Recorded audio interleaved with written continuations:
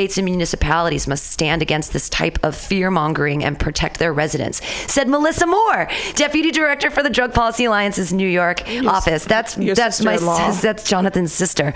Look how smart she is. Let me read her quote again. She's so good. It is unconscionable that immigrants are being targeted and deported for simple possession of marijuana, and it's especially egregious in the states that have a legal framework for marijuana. States and municipalities must stand against this type of fear-mongering and protect their residents, said Melissa Moore. Yay, Melissa Moore, yay. Your sister-in-law. Yeah, well, kind of. I mean,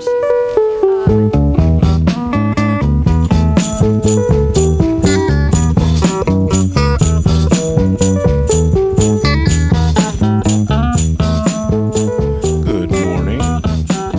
Welcome. GMoneyAndWoostein. Chilling over here today, having fun. Today is the 37th annual Comedy Day over there in the Golden Gate Perk. I'm going to be over there later after I get out of here. Already saw Miss Pam and all them earlier, and that was pretty fun. Fuck it, let's play a little music for half a second and get my shit together. Professor Woostein is out today. He is on assignment. I want you to realize, man, the way I feel in me. How do you feel? I want you to realize, women, the way I feel in me. How do you feel? I'm gonna explode. You mean you're gonna explode? I'm gonna explode. Watch out. I'm gonna explode like atomic bomb.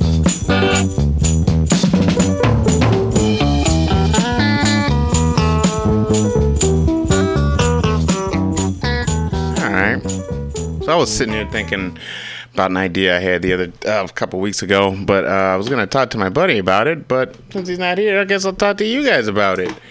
I was thinking those guys are doing that Game of Thrones shit, and it was getting me really mad about because like I don't give a fuck about Game of Thrones, but I really don't give a fuck about their new idea. It's an old question I used to always ask. I think I've asked it on this show. Do you think slavery would still be a thing if they hadn't passed, if the Emancipation Proclamation wasn't a thing? And my money is still on yes, but they're going to take this shit to the big time, basically, and do a Philip K. Dick Man in the High Castle with the slavery in America thing, which I think is going to be horseshit. But because their show right now is shit. The idea that cracks me up, I think would be cool. You could make a fucking like a card game out of it. You can make a board game out of it. You can make a video game out of this. What if instead of doing it that way, you turn the shit into like D&D, you know, and had like fucking cool magic and weird, like fucking do the whole thing. Do like the trading cards and put samurai and shit in it. You could also like have like, you know, you'll have like fucking Harriet Tubman being a fucking like 12th level wizard type shit, you know. Literally do Moses shit and part the goddamn water apart and shit when she needs to do stuff. You got fucking, like, you know, Robert E. Lee's like a Gandalf-style wizard and shit, or whatever the dark version is, and all that shit would be amazing. Like, you could have the fucking Chinese rail dudes with their, like, teched out, crazy fucking trains that come in and just blast the shit out of the fucking Confederate side. You know, it would just be amazing. Like, if you really said, well, fuck it, because no one gives a shit anyway. The people who care, and the people who don't. So why not say fuck it and have fun with the motherfucking idea, right? You know? That's my thing. I would love to, like you know, like, have, like, prayer powers and shit. You know, they'd be, like, clerics and fucking all that shit would be amazing. Like, Sherman is still my favorite, and he would be even cooler in a psychotic, crazy... just some badass fire wizard type dude, or like just an amazing fucking soldier and all that shit, man. Yeah, like that to me sounds fun. Like a collectible card game where you like threw down fucking, like a slave chant or boost your dudes and all that stuff, like Magic the Gathering. That would be amazing. And you would make so much money off of that shit. People would play the shit out of that thing because it's kind of familiar, kind of not. It's far enough away back in the past that, like, the people who give a shit are dead, or the people who were there were dead, and the other ones are just weird. So that's like, I think that shit would make so much fucking money. And yeah, that's my new thing. So I'm gonna find somebody who makes like collectible card games. This, fucking make a phone. There you go. I'm gonna find someone who makes collectible card games and do that shit, because that's gonna be super fun. Make up like a stack. Maybe I'll talk to the other engineer here. What do you care? All right. Anyway, I stepped on a bird last week after I left the studio. Stepped on a robin. I stepped on a pigeon, and that was weird. I thought I stepped in dog shit, which I've never done in this town. So I was like, wow, broke my fucking streak. Nope. I stepped on this thing, and this wing flapped my leg, and it just kept on moving. So that was pretty weird. It felt like I stepped on an oyster, which was really gross. But anyway, I could keep on talking shit. But we're going to play The Saint with Vincent Price today. And we're just going to do that in 1 second. We're going to play a little music and then go into The Saint.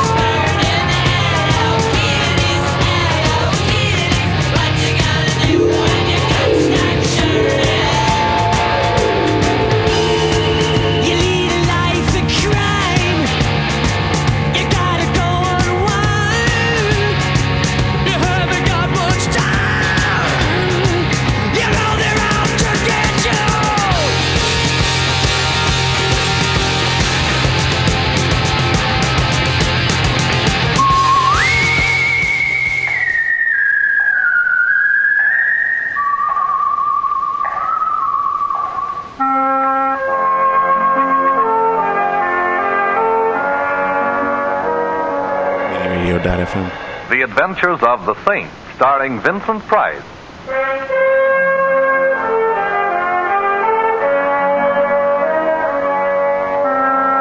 The Saint, based on characters created by Leslie Charteris and known to millions from books, magazines, and motion pictures. The Robin Hood of modern crime now comes to radio, starring Hollywood's brilliant and talented actor Vincent Price as the Saint. Well, hello. Who is... How is my favorite shipboard acquaintance this evening? Oh, Simon, you startled me. I could hardly see you through the fog here on deck. Oh, yes, it is getting thicker, isn't it? But I suppose it's to be expected. Last night, nature went on a binge of moonshine, and this is her foggy morning after. Oh, only it's evening. How can you tell through the fog? But you know, you have a very pretty laugh, Barbara. I'll listen for it in all of your pictures from now on. Thank you, Simon. But I'm not going to make any more pictures. I'm retiring. Retiring? At the peak of your career? I'm just tired of pictures, that's all. Barbara, you'll never be able to run away from it. What do you mean? I'm referring to whatever it is that frightens you. Why don't you tell me about it, Barbara? There's nothing to tell. I'm tired. I need a rest. Please, Simon, don't make me talk about it. There's some things that... Simon, is that someone standing there? No, I don't see anyone. Oh, you are nervous. Oh, Simon, if only I could confide in someone, if I could tell you what I... Perhaps I already know more than you think I do. You're cold. Yes. Where's your raft? It's over there someplace on one of those deck chairs. I'll find it. I don't see it here, Barbara. Are you sure you... Barbara! Behind you! Look out! Barbara! Barbara! Man overboard! Man overboard! Maybe you'd like a swim too, Saint. What? Oh.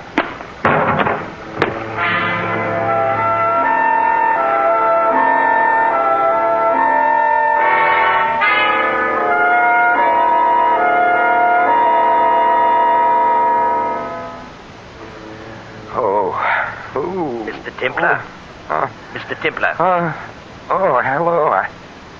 I suppose the usual question is, where am I? Sometimes they awaken from your type of custom-made coma asking, who am I? Evidently, I wasn't hit quite that hard. I even remember who you are, Dr. Norman.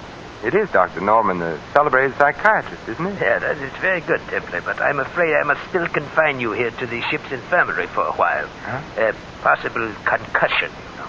Say, tell me, what makes a famous neurologist like you pose as a mere ship's doctor? I'm really not posing. Partridge, the ship's physician, is ill. I was within earshot when I heard the familiar call, is there a doctor in the house? And, no, Simon, don't try to get up. I have a flask here. If a drink will make you happy. Oh, not right now, thank you. As I recall, I have some unfinished business to attend to. Barbara? Yes. Was she? They couldn't find her in the fog. She's gone. Poor Barbara. Yes, it was a horrible accident. Horrible, yes. Accident, no. You mean to say she didn't fall overboard? She was murdered. Murdered? But who? I think I know who. Ooh, in my head, it feels like the Aberdeen Proving Ground. I will mix you a sedative. You know, you're not looking very well. I always look like this when I'm angry. There's only one cure. Yes, I know. The lady with the scales known as Madame Justice. You know, Templar, I've been curious about what makes a man like you tick. Well, I'll tell you. Every 8 days or so, someone winds me up. Right now, I'm wound up tight. Tight with fury. Well, as a psychiatrist, I would advise you to unwind a bit. Here we are. Now, drink this. It will put you to sleep after a while. Thank you. You say you think you know who killed Barbara, Simon. I was wrong. I do know. Well, I think you ought to talk to me. Unwind yourself. You think I need psychiatry, Doctor? Well, I think you're too taut at the moment. That plus your concussion, it might be dangerous.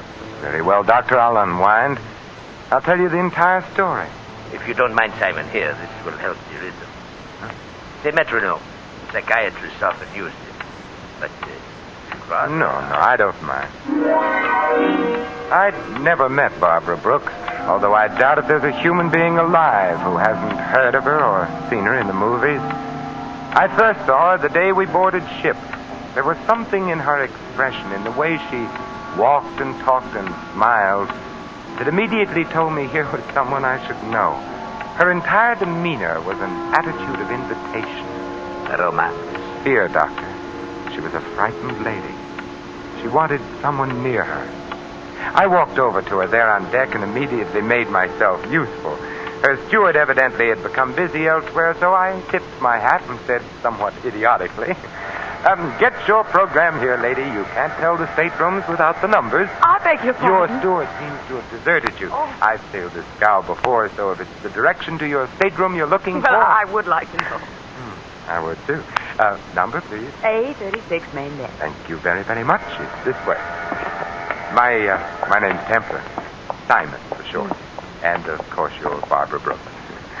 You know, we passed the bar en route to A36, main deck.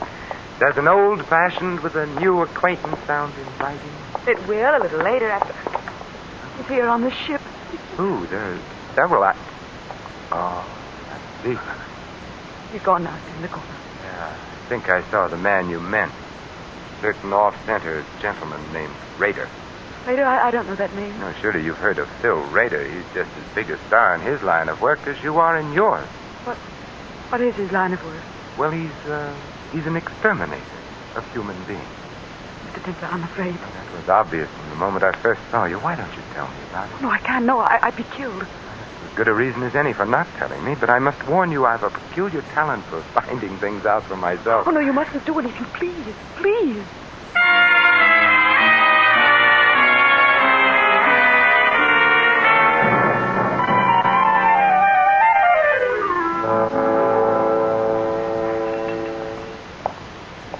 Hello, Raider. Well, Miss Saint. Mm-hmm. World's getting smaller. Yes, but I understand you're doing your share to see that it doesn't get overcrowded. Traveling for your health again, or just traveling? Just traveling. Raider, why does the mere glimpse of you rounding a corner start a lady's teeth to chattering? Lady? I don't know any ladies. Obviously. Maybe she thought I was someone else. Maybe. And if you're of a mind to annoy her, you'll wish you were. Look, Saint, just soaked up sunshine on this cruise. Don't go poking in any dark places. Might be bad for you. Oh, what sort of bad, Raider? Look, Big Shot, just so there's no misunderstanding. You butt in where you ain't welcome on this cruise, and... Yes? And I'll kill you.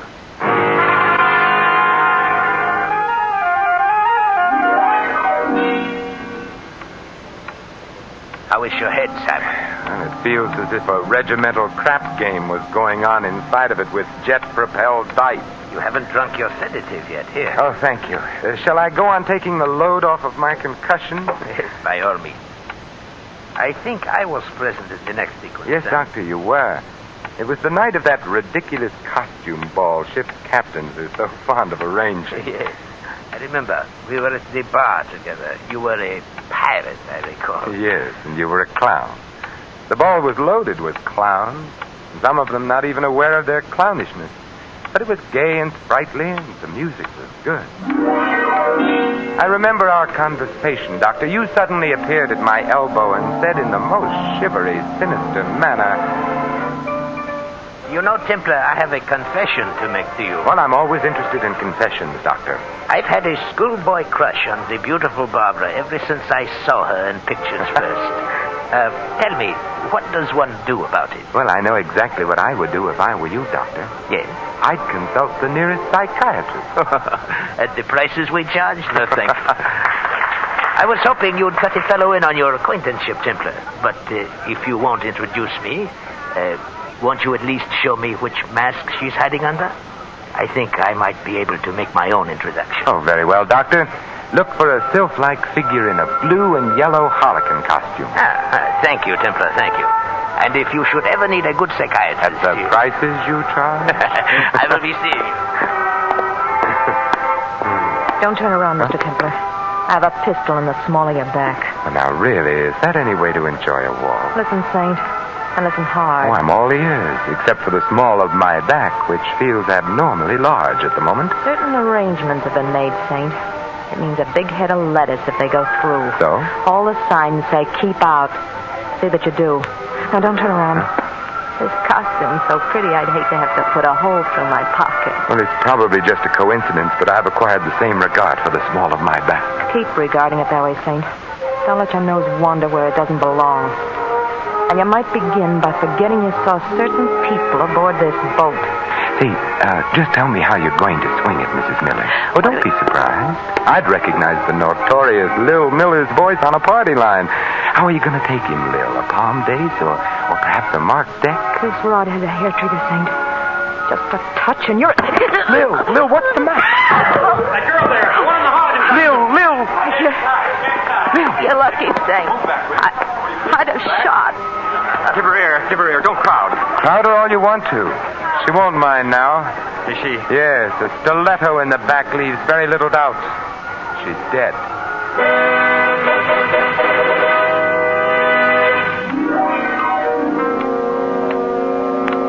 You know, Simon, I would never have pegged the late Mrs. Miller for a professional card sharp. She was anything but the type. Professional card sharps are always anything but the type, Doctor. Yeah. And to think I actually played bridge with her myself. With a crook and a hot-headed one at that. Well, as my old grandmother used to say, Doctor, beware of lady thieves with red hair. I guess the lady's red hair accounted for the lack of insulation in her temperament. Oh, how does your head feel, Simon? Better, Doctor. Much better. You still haven't touched your sedative, you know. Oh, haven't I? I think you'll find that it helps, Simon. Here. Oh, thank you. Well, you know, shortly after the murder of Mrs. Miller, Doctor, I called on her bereaved husband and partner in crime. A very interesting visit it was, too. You have the knack for making all of your visits interesting, Simon. Tell me about it. Well, I found Miller in the bar, quenching his sorrow with the merry waters of the River of Forgetful. 50 grand in the palm of our hands and beep. No more Lil. No more Lil, no more sucker. No more sucker, beep. No more 50 grand. I see you valued your wife highly. Who was the sucker, Miller? Ha ha. You're funny. Tell me, what's Phil Rader cruising for, Miller? And don't tell me it's a coincidence he's on board the same ship. You get funnier and funnier. Why is Barbara Brooks so afraid of Rader? You ain't even warm, Saint. You're a mile wide of the target. And I'd better use a different kind of ammunition then, Miller. Yeah? Like what? Like a little murder performed on an unwilling sucker in Reno. Huh? What do you know about that? You won't like going back to Reno, Miller. It gets hot in the summertime, especially in the penitentiary. Raider was with Lil and me on this deal. All right, Miller, put the zipper on. Raider. I wasn't going to say anything, Phil. Honest, I was just... Skip it, Miller. I always knew someday you'd show Canary Yellow. I thought you and I had a little understanding, Saint. You've got a reputation for wrong thoughts, Rader. Yeah, but right or wrong, I back my ideas up. To the hilt, Saint. Keep that frog sticker under cover, Rader, or I might take it away from you. And the Dutch courage that rides with it, too. I'll keep it hidden for now. You just be careful of the places where the lights don't shine, Saint. Come on, Miller. I want to talk with you. Well, I'll be out in a little while, Phil. I want a drink. You've drunk enough, Canary. Come on. You'd better go, Miller. And if you can't talk your way out of it, my regards to the fishes.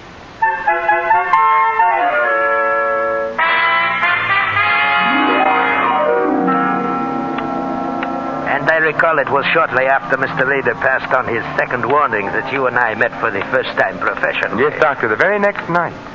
Well, I am very surprised at you. He'd warned you to stay away from dark places. Yes, Doctor, so he had. But I'm perverse by nature, and I like to poke around. I was strolling around the deck with Barbara, getting moonburned and trying desperately to get some more information. So wonderful having you near, Simon. I feel safe. Safe? I refuse to accept the compliment, particularly on a moonlit night at sea. I'm referring to danger, Simon, not romance. They're often the very same thing. I'd like to join this team, Barbara. Why don't you confide in me?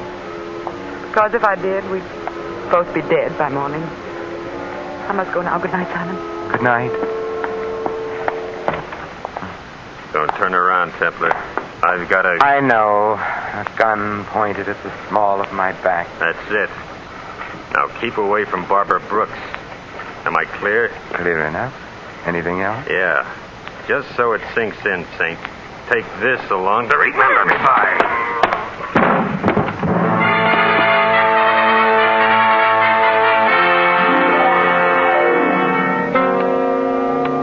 Once again, you enter the picture, Dr. Norman. You found me there, lying on the deck, basking in moonlight. And blood.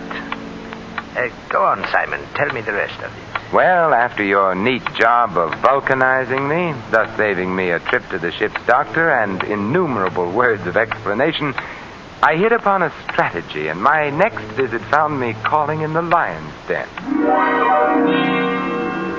I tell you, you're being made a patsy, Rader. You're on the verge of being demoted back to second-class hoodlum. I can take care of myself. Well, I admit a minor sandbagging committed in your good name doesn't amount to much, Rader. But what if the same someone likes your name and decides to use it in other way? What do you mean? I mean murder. You're a lead pipe cinch to pay for one of your own someday, Rader. But meanwhile, how would you feel getting hung for somebody else's shenanigans? I'd be annoyed. You sure would. Look, I'm not rigged up with no murder, Saint. Lil meant 50 grand to us alive. That's what we figured the sucker was good for. Well, it's a good enough reason for wanting Lil among the present instead of the late, Rader. Tell me, what was the angle? Blackmail? Nah, nothing so crude, Saint. I sponsor the party, spot him, finger him, and oil him, and the Millers squeeze him through a deck of cards. The guy's a sucker for good-looking dames and card games, that's all. That sounds very uncomplicated, easy picking. The guy ain't had the coin long enough to be smart about it. Who's the guy? He makes water heaters. The fat man with the diamonds from Passaic? Yeah, that's the sucker. I should have tumbled. Looks like you did. I thought you were out for a bust-up. 50 G's a lot of money, Saint. I figured if I could scare you, it'd be insurance. How about Barbara Brooks? Deal me out. I'm not in on whatever the caper is there. She saw you the day we sailed, and she got scared. Well, maybe it's because I ain't exactly pretty. Yeah. But if you really want to know something, Saint, I'll tell you. I was propositioned on a stunt against that dame a few weeks before we sailed. I turned it down. A big dough, too. A murder deal? Yeah, big dough to bump her off. Not for me, though. Nah, she's too prominent. Too much heat on those jobs. Who made the offer, Raider? He wasn't exactly interested in leaving his calling card, Saint. Just a John Smith, as far as I'm concerned. But he had a description, didn't he? Everybody has a description. Well, sure. He was a medium-sized guy with... Hey, the lights. Who turned them off? Get down! Raider, are you... Brown tie, blue shirt. Brown tie, blue shirt. Brown tie, blue shirt. Not a very harmonious color scheme, is it? Raider. Yeah. Thank you, Raider. At least your last earthly utterance was in the direction of good. Thank you.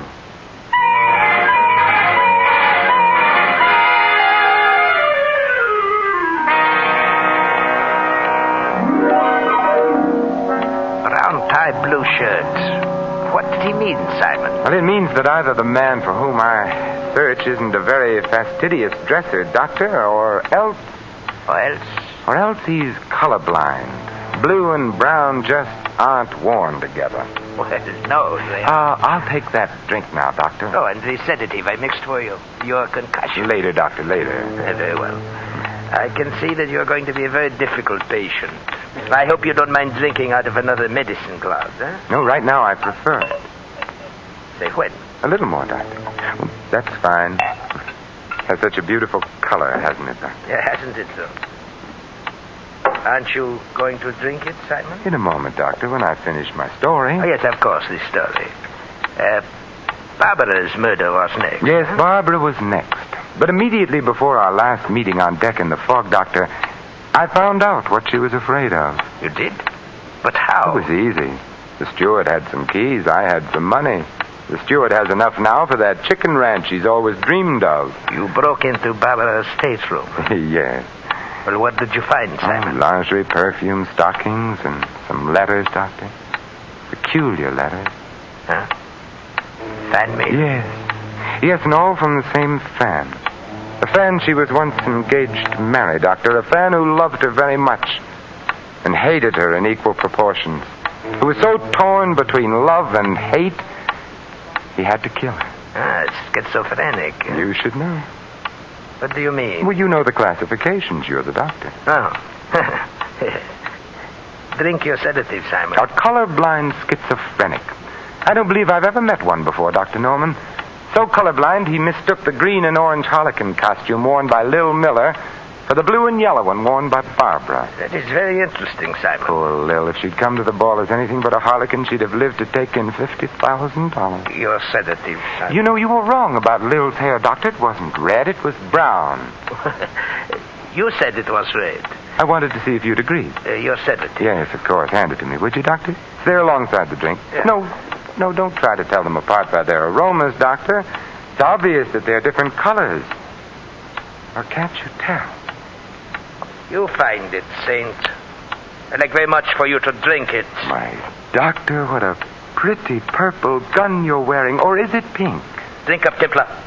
You hardly feel it. It's just a dash of prussic acid. Dr. Norman, when you give a sedative, you go overboard. Drink it, Templar. Well, you're the doctor. A toast to you, Dr. Norman. To your green shirt, blue tie, and gray handkerchief, none of which match.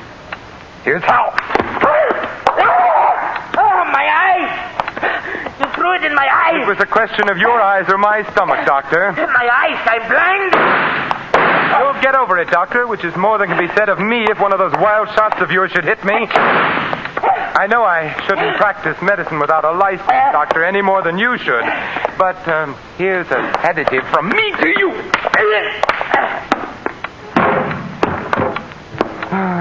Pleasant nightmares, Dr. Norman.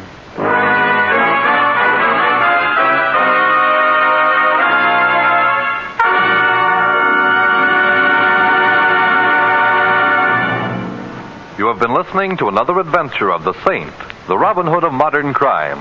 And now here is our star, Vincent Price. Ladies and gentlemen, in a prejudice-filled America, no one would be secure in his job, his business, his church, or his home.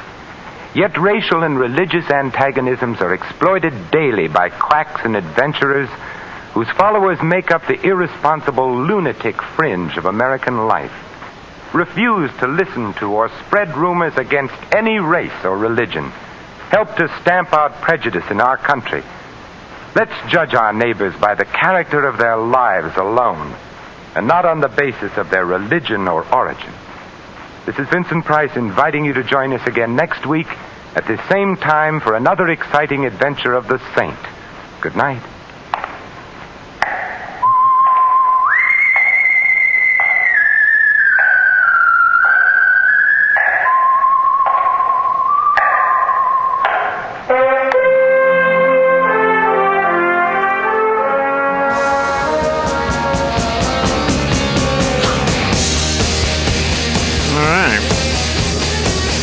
That's crazy, huh? What do you think about the Saint?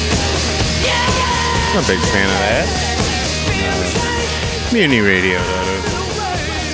I'm sitting here, man. I'm so fucking into PUBG right now and shit. Like, it's disgusting. Like, that, in case you don't know, it's Player Battlegrounds. Who cares? That's super fun. Anyway, Len Wein died. Let's fucking, man, there's like a crazy list of people who's like died the last couple days. Let's see, who the fuck else died? Len Wein, by the way, he, pretty neat. Not pretty neat.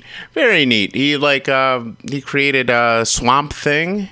He also created the Wolverine. And had a big hand in the when the giant size X-Men, there you go, came out. Took me a second. I got ghouls and goblins on the brain. But anyway, John Lewis is selling gender neutral clothes, right? Because they're good people, right? You always know the good. You know, anytime a fucking big ass corporations decide to like do something, you know, forward, people just jump on their ass. Why boys should be wearing trucks and shit, right? I get it, right? But at the same time, I would just rather them sell a fucking shirt that says like, hey, you don't have to follow the nigga in the store because he's not gonna steal shit. That's why he never gets to fucking browse anywhere, anytime. So, you know, but I think that would do more good than being able to sell girls like Star Wars shit when they're fucking 35 or whatever, because, you know, it's gender neutral. Of course anybody can like butterflies and anybody can like fucking Tonka trucks and shit. It doesn't take a what do you call a I don't know, a cis. I'm not even sure exactly what a cis is, but I know it's like cis, heteronormative. I just know I'm just a dumb who just knows that it's really dumb that people are being conned into that horse shit, because there's really no reason for anybody. You could put a child in a gray onesie that says fuck on it and the child won't know. It's a child. It's an infant, for fuck's sake. They don't even know, like, they barely know how to like ask for shit, let alone know what the fuck's going on with their wardrobe. You know, I found my mother was very nice and sent me some shirts from like 1992 and shit and earlier, and weirdly enough my body's so fucked up they still fit, but they're very tight. Well, except for a couple of them, but they're very tight. But they even smell like the goddamn 80s and 90s. But I got this old ass Jinko shirt that's fucking killer, man. It's a great fucking shirt. And I was thinking about wearing that today down at the Comedy Day, but it is going to be very hot. And if you know anything about Jinko clothes, you know that they are also very hot. So that's not going to be a thing today. Anyway, what else was I going to talk about real quick? Oh yeah, other shit that makes me laugh. Tickled the Brim. That's very funny. And I always like the acronym for Spectre, James Bond's you know, enemies, his like anarchist enemy people, you know, with a Blomfeld and all that shit. It's the Special Executive for Counterintelligence, Terrorism, Revenge, and Extortion. That's pretty amazing. You know, it's not like anybody wrote that shit backwards, right? All right, we're going to call it Spectre. Now, figure it out. Okay, it's the special, sure. Anyway, let's find out about... Oh, by the way, the Saint, I believe, is the same Saint that later was starring Roger Moore and shit on TV. That's how he ended up with the James Bond role. I guess that's how we're going to connect that to... Yeah, let's do one more episode, and then we'll do some other shit here on MutinyRadio.fm. You're a million miles away here.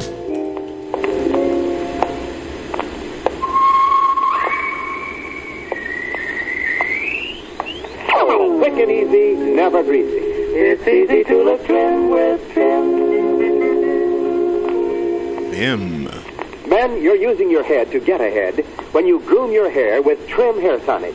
For Trim grooms hair in a handsome, natural way. Sets you apart as a man who's going places. And Trim does more than merely groom your hair. It's the first and only hair tonic made with pure virgin olive oil, nature's finest hair and scalp conditioner. So Trim conditions your scalp as it grooms your hair. Try this amazing new Pepsodent product. Yes, try Trim Hair Tonic.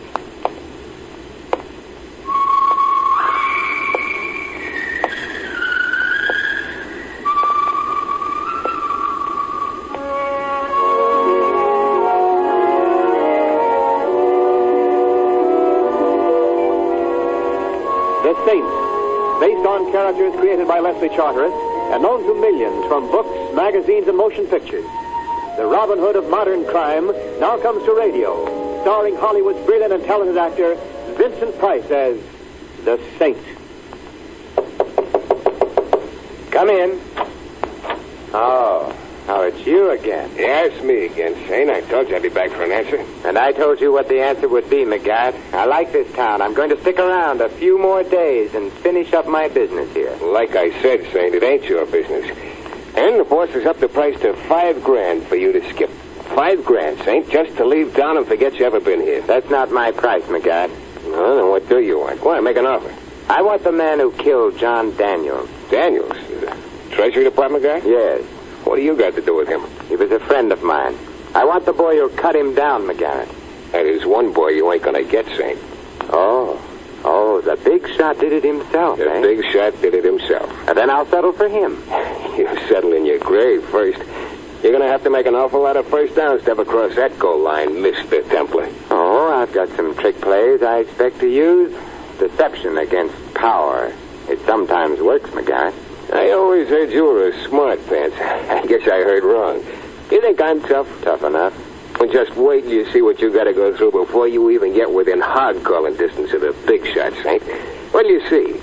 And to top it off, there ain't but two guys in this town even know who he is. Who are the two, McGarrett?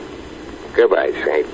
Martini and Shaw are the best undertakers in town. Who are the two guys who know who the big shot is, McGarrett? Don't come no closer, Saint. This gun spits poison. Lead poison. Yeah, that gun looks good on you, McGarrett. It sort of rounds out the picture of what the well-dressed bum is wearing this season. Stay where you are, Saint, or I'll show you what the well-dressed snooper wears in this town. A perforated vest. Now keep back there. Keep back.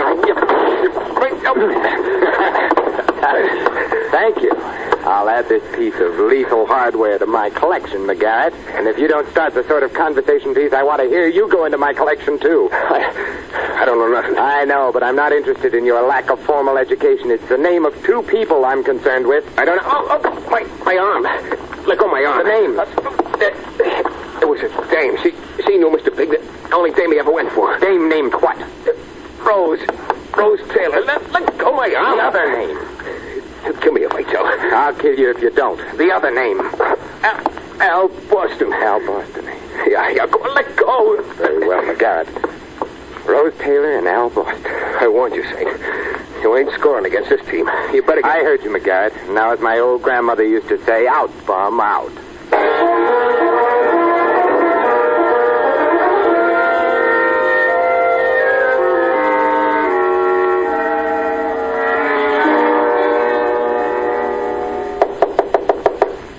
I'm coming. Do I know you? Not yet, Rose. Not ever. Come now, Rose. Is it polite to shut the door on a man's toes? I give you my word I'm not a brush salesman. Why, I haven't got a brush to my name. Then I'll give you one. Scram, mister. I don't like snoopers. Stop pushing you. All right, so you're in. So what do we do now, dance? Yes, or sing, perhaps. You couldn't buy a song from me. Not even a little song? A man's name? Who? The man behind the men behind the guns, Rose. Mr. Important. That's no small music, mister. That's the whole opera. Are you afraid of him too, Rose? In this town, the best way to stay healthy is to stay afraid. I'm scared of everyone, mister. I'm even as scared of you. Maybe I should have taken off the pumpkin head when Halloween was over, like the rest of the children. You've got a bug buzzing inside you, mister.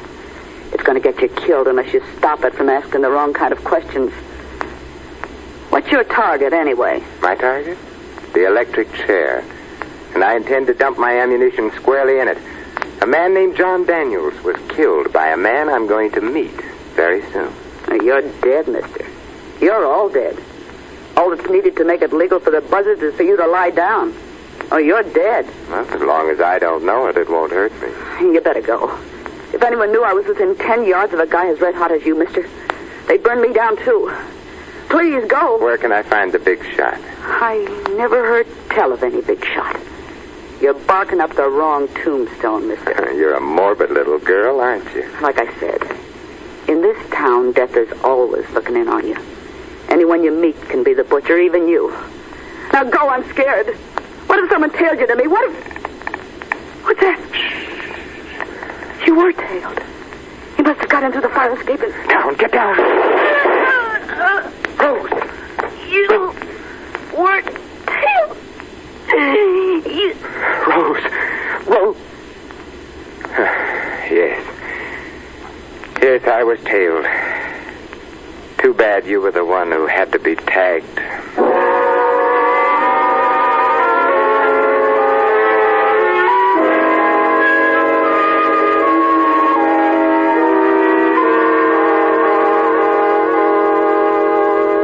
Well, Mr. Templar, I'm glad you decided to visit the office of the district attorney voluntarily. It does save you the embarrassment of my picking you up, doesn't it? Yes, Mr. Richards, but it also saves you the embarrassment of trying to pick me up. Why this sudden desire to entertain me, Mr. Richards? I'm not entertaining you, Saint. I'm holding you for murder. I repeat, why? You were in the same room when Rose Taylor was killed. So the least I can do to uphold my oath of office, Mr. Templar, is to jug you. As, shall we say, a material witness? It's nice material, Mr. Richards, but it makes a badly fitting suit. Why was she killed? Because she was one of the two people who knew the name of your local head crumb bum. She told you? I wasn't given enough time to convince her that she should before someone decided it was the 4th of July. But there are other ways to search him out and make sure he keeps his date. His date, Mr. Templar? Yes, with the chair that men sit in only once. A certain John Daniels was a friend of mine from childhood. I was a pallbearer at his funeral, Mr. Richards. And so? The bullet in his back made his coffin awfully heavy. And it got heavier in retrospect when I heard the district attorney had called the case closed. I had to close it. I'd gone up every alley, and they were all dead end. There were too many live cases that needed my staff's attention. I know, so I'm playing it my way. I've gone up the same blind alleys in the past few days. Now I'm in an alley with a freeway at the end of it. You mean you know who killed Daniel? Yes, Mr. Number One, the big shot himself. Now all I have to do is learn his name. Is that all? And, of course, take him. Yeah, I ought to lock you up for your own safety. You should, but you won't. In fact, you can't. No? No. Because I took the liberty to do a little press agenting. You what? I told the newspapers that I'd be here both today to have a talk and tomorrow morning at 10 o'clock to deliver a murderer. The people in this town might not approve of your not giving me the chance. All right. Until 10 tomorrow. I'll expect you, Mr. Templar, with or without your victim. I'll be here. I know you'll be here, Mr. Templar. The only question is, will you be here dead or alive?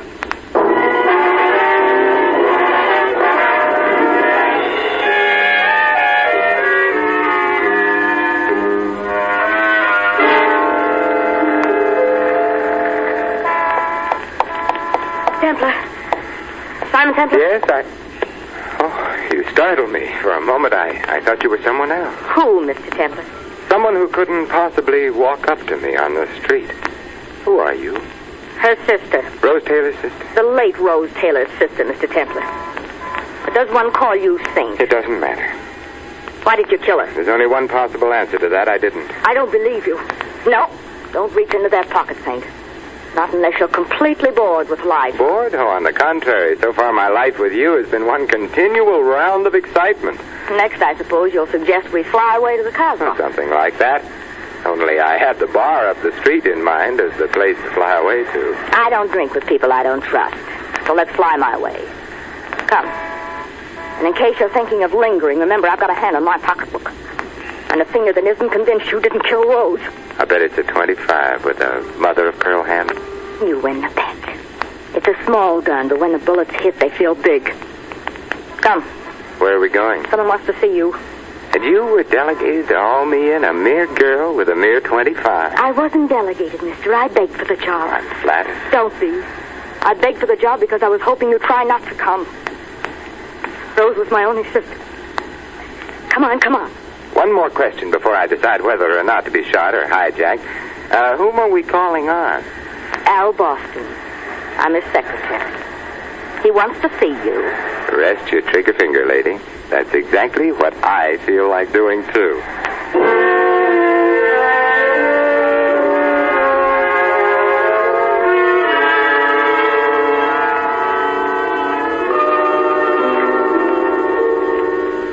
Hello, Al.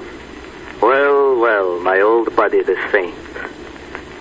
I had Jackie bring you over because I want to warn you to lay off, Saint. The last time you warned me to lay off, Al, you wound up serving time. Well, I've smartened up, Saint. I don't bite off more than I can swallow no longer. Now, what's making your ear itch? Who's the big boss, Al? For how much? You mean you'll tell for money? Can you think of a better thing to get paid off in? I told you I've smartened up. I don't squeeze triggers for a living no more, Saint. Oh, what type of wrongdoing do you specialize in now, Al? I'm in charge of the big boss's books. You mean there's penthouse and Cadillac money in that? Well, that depends on how the books are kept, Saint. I've got a system. And the only guy knows who the big boy is. And I'm the only guy knows what his stake is. He trusts me like a Siamese twin. And you repay his trust by robbing him. It's all in the racket. Like I've been telling you, I've smartened up. Nobody knows it, Saint, but your pal Daniels was here in town on my private invitation. You mean you sent for the Treasury Department? Sure. It's like this. The big boy pulls in 7 figures a year on his businesses. And naturally, he don't pay no taxes to Mr. Whisker. Oh, naturally. There's a fortune to our uncle in back tax stuff. Only our uncle don't know he's got it coming. So I thought he should. Out of patriotism, of course. Yeah, out of patriotism. They always treated me so nice in Leavenworth. Out of patriotism and 10%, Saint. 10%? Yeah. That's what Uncle Sammy's cutting me in for helping to catch a tax dodger. Trouble was, the boss got wise to what Daniels was up to and gave him one through the lungs. Well, how fortunate he didn't get wise to you, Al. Yeah. But I've smartened up, Saint. I've smartened up. This package just came out. Feels like ledgers. Oh, yeah, I've been expecting that, Jackie. I better get into these books right away. I'm going out. Goodbye, Al. Goodbye. Another set of books to juggle, Al? Yeah, from one of the joints. I better open this up and see which one. Al, drop it! Get down! Al! Oh. Like I told you, Saint. I've smartened up. Yes. You've smartened up, Al. But I'm afraid someone else is just a little smarter.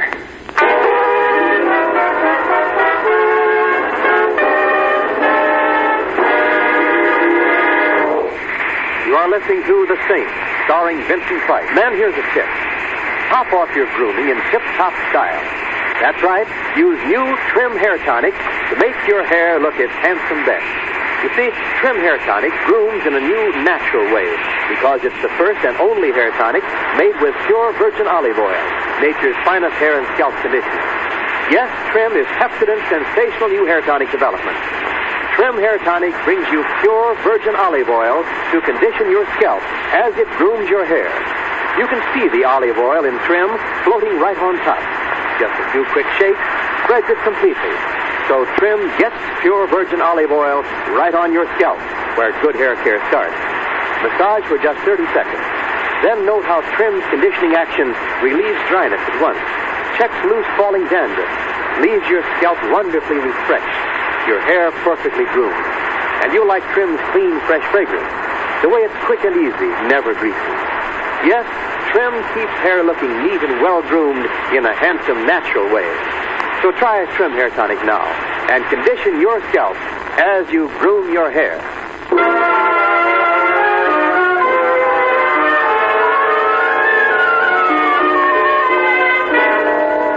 We continue now with Vincent Price as the Saint.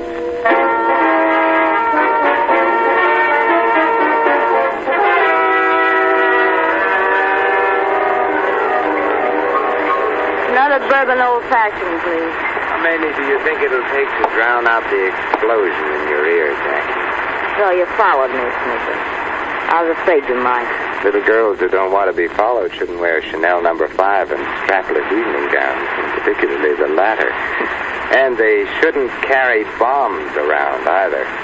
You can't pin that on me. As long as you're wearing that particular evening gown, I'm inclined to believe you. But you did serve up the bomb, didn't you? Books. I didn't know the bomb was there. Tell me, Al, is he... Yes, Mr. Boston is deader than the city he named himself after. There'll be others unless you... I know all the answers but that one. And even if I did... You wouldn't tell me. How right you are. I'm too young to die like Rose did. I'm not in any racket. I don't know it. It's amazing how few people in this town admit to knowing anything. Must be graft in the public school system. No. It's fear. And the nervous system. The only thing people in this town aren't afraid of is getting arrested. There have been cities like this before, Jackie. And in 9 cases out of 10, when the local Mussolini was eliminated, the lesser rat scampered off the ship. That's a big hunk you've bitten off of yourself, Robin Hood. I wonder if you can swallow through. Goodbye. You're leaving? And I was beginning to enjoy our conversation. Also the Chanel No. 5 and everything else. I noticed you were enjoying yourself. Pleasant memories. Where are you going? I'm going to find a safety zone. I'm leaving town. Don't be surprised if you get a postcard with a picture of the Arch of Triumph. Goodbye, Jackie. And good luck. You're the one who needs the luck. I hope you get him. Rose was a good kid. I'll get him. She was a good kid. And thanks for the nice fat tip. Tip? I don't know what you're talking about. Be careful how you use it.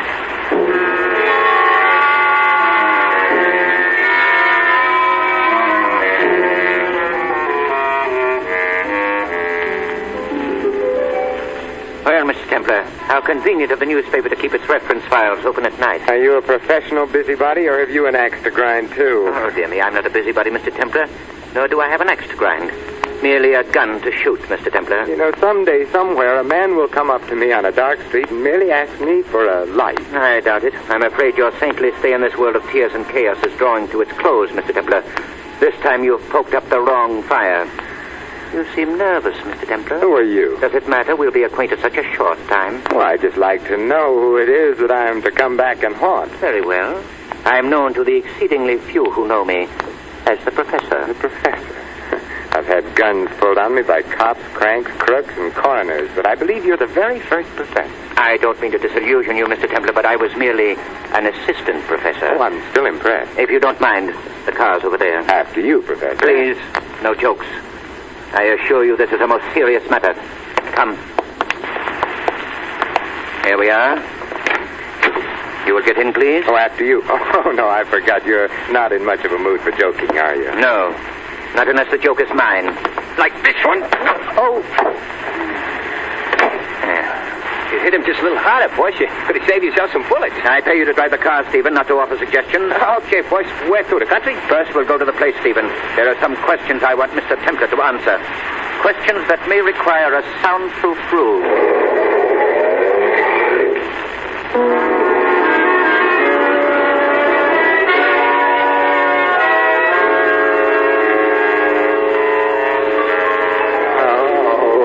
Wake up, Mr. Templar.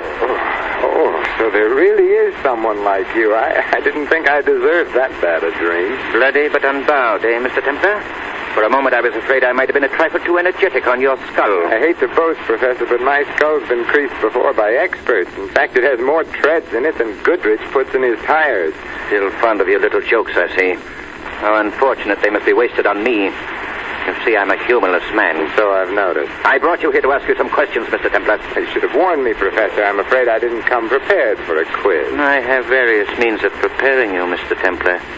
So to begin, to whom did you describe your suspicions concerning a certain man's identity? Certain man?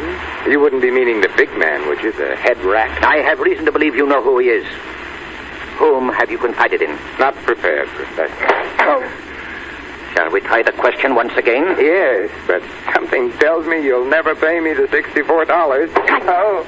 I can't tell you how impatient I am for your answer, Mr. Templar. You see, after you finish talking, I have other things planned for you. How nice of you to take me, a mere stranger, in tow like this. I must remember to return all your courtesies when you untie me. Oh, talk. Certainly. But to the district attorney. Yes, I read about your boast to emulate the Northwest Mounted by bringing in your man to the district attorney. Pity you won't keep the date. What is it, Stephen? I thought you might be wanting me for something, boss. No, Stephen. When I want you... Stephen, the door. How many times must I tell you to keep it closed? You fool. You know how I feel about an open door. But no bugs came in, boss. There practically ain't any this time of the year anyway. You tell me, a former professor of entomology? Assistant professor. Please, Stephen. Leave at once before I do something we'll both be sorry for. Okay, boss, okay. Fool. You know, it took me a little time to catch on to your particular type of insanity, Professor, but I see it all now. Do you, Mr. Templar? Professor of entomology, eh? The study of insects. And you studied them so hard, Professor, you're cracked. Silence. You're not in the classroom now with your students and your specimen bottles, Professor. You're in the big leagues now, in the World Series, Professor. You got to know everything there was to know about insects, didn't you? You knew them so well you became afraid of them. Shut up! It is something to get afraid of when you turn your imagination loose on the subject, Professor. When you consider how many millions of insects there are for each human being. Stop it! I said stop it! There's a fly on your sleeve, No. Professor. Stop it! And I think I just saw a mosquito. I said stop it! Look, a moth. No! Stop it! Look over there. No!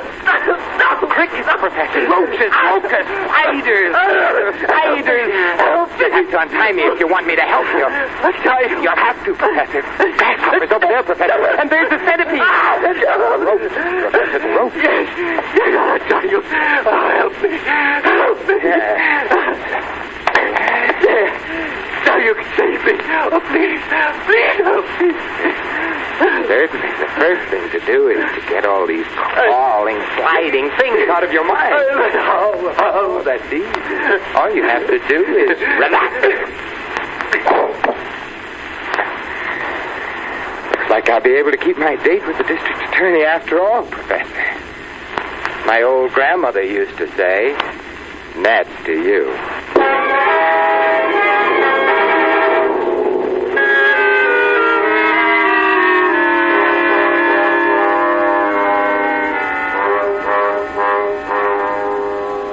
So you kept your word, Mr. Templar. You're here.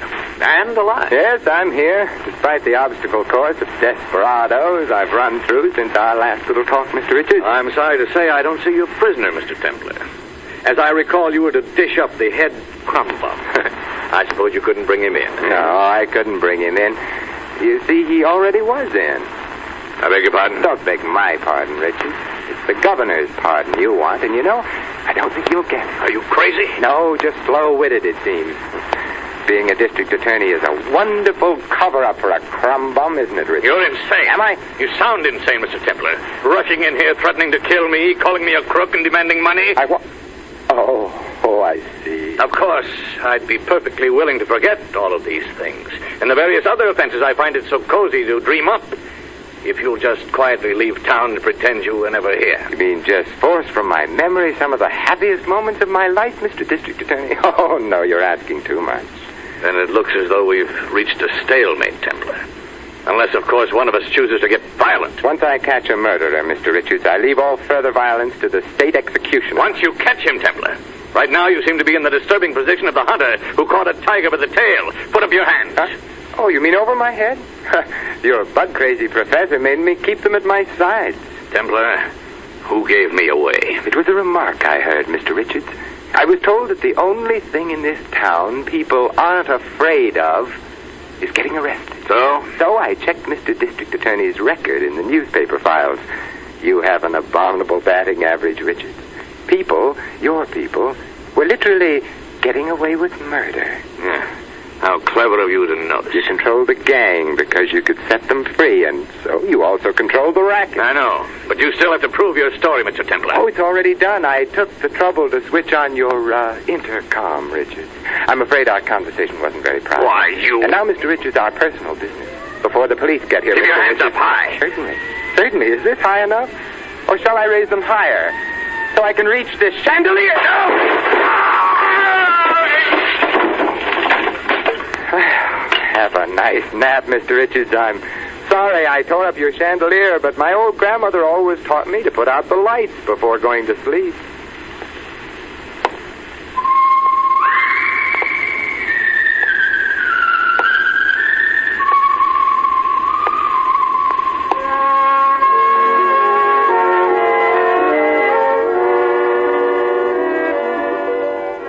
The same. It's so weird, like, you don't hear that fucking music anymore. Like, when I was growing up, you'd always hear that kind of stuff. It's like, I kind of call it like lassie music, you know, where it's like, you know, it's like classic, what I would call classic white folks music, you know. It's like, oh, that, brothers ain't supposed to listen to this bullshit. But it's so funny. Like, there's so much I love about that. What was I going to say? That's so weird. I got a phone call during the show. I never get called by anybody, but I did today. So that was nice. I was going to have her be on the radio, but why bother? Hello, mother. Hello, father. They just got a call from somewhere. This is weird now. I wrote a thing once. I think I wrote it on 19th of last month. Let's go, fuck it. It's just a bunch of V's. Like, I just tried to think of every V I could think of and then, like, off top and then put it in a goddamn thing. Or you could call it the appearance of being true or real or vulgar, since that's another V I didn't put in here. Very, various, variables, verified, vulnerable vessel. Voluminous vox. Veritable vitriol. Veterans voting. Voluptuous values. Volunteered via. Vibing video vixen. Vamp. Ire. Verisimilitude. Volatile volume. Vivacious vice. Vain vernacular. Vague valedictorian. Verb fetting. Vocabulary. Vacation.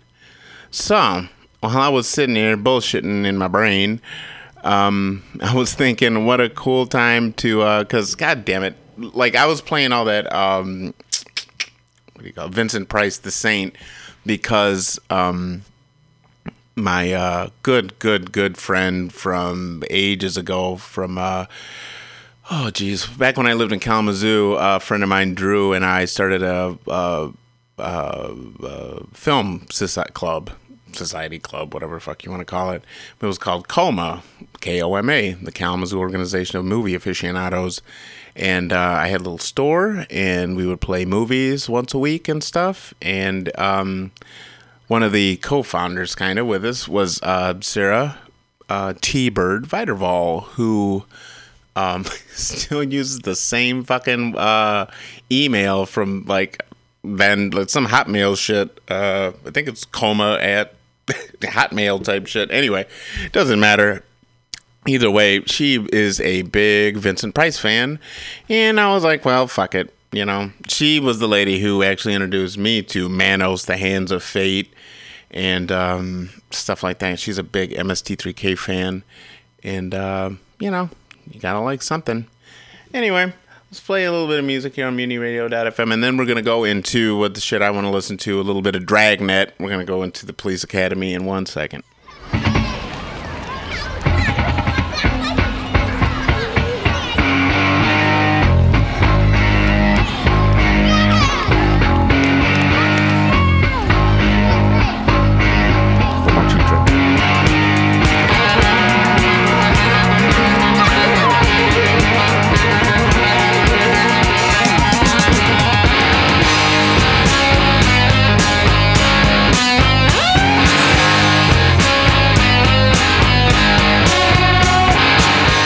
great parade of new shows.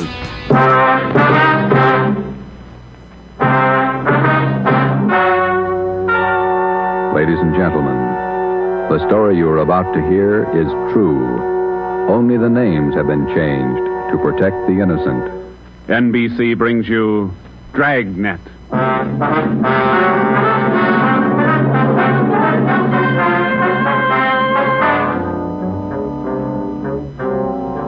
You're a detective sergeant. You're assigned to robbery detail. An armed gang of blitz bandits has started to work in your city. Their pace is fast, 4 and 5 robberies each night. The criminals are not amateurs. They're well armed, dangerous. Your job, get them. Dragnet, the documented drama of an actual crime, investigated and solved by the men who unrelentingly stand watch on the security of your home, your family, and your life.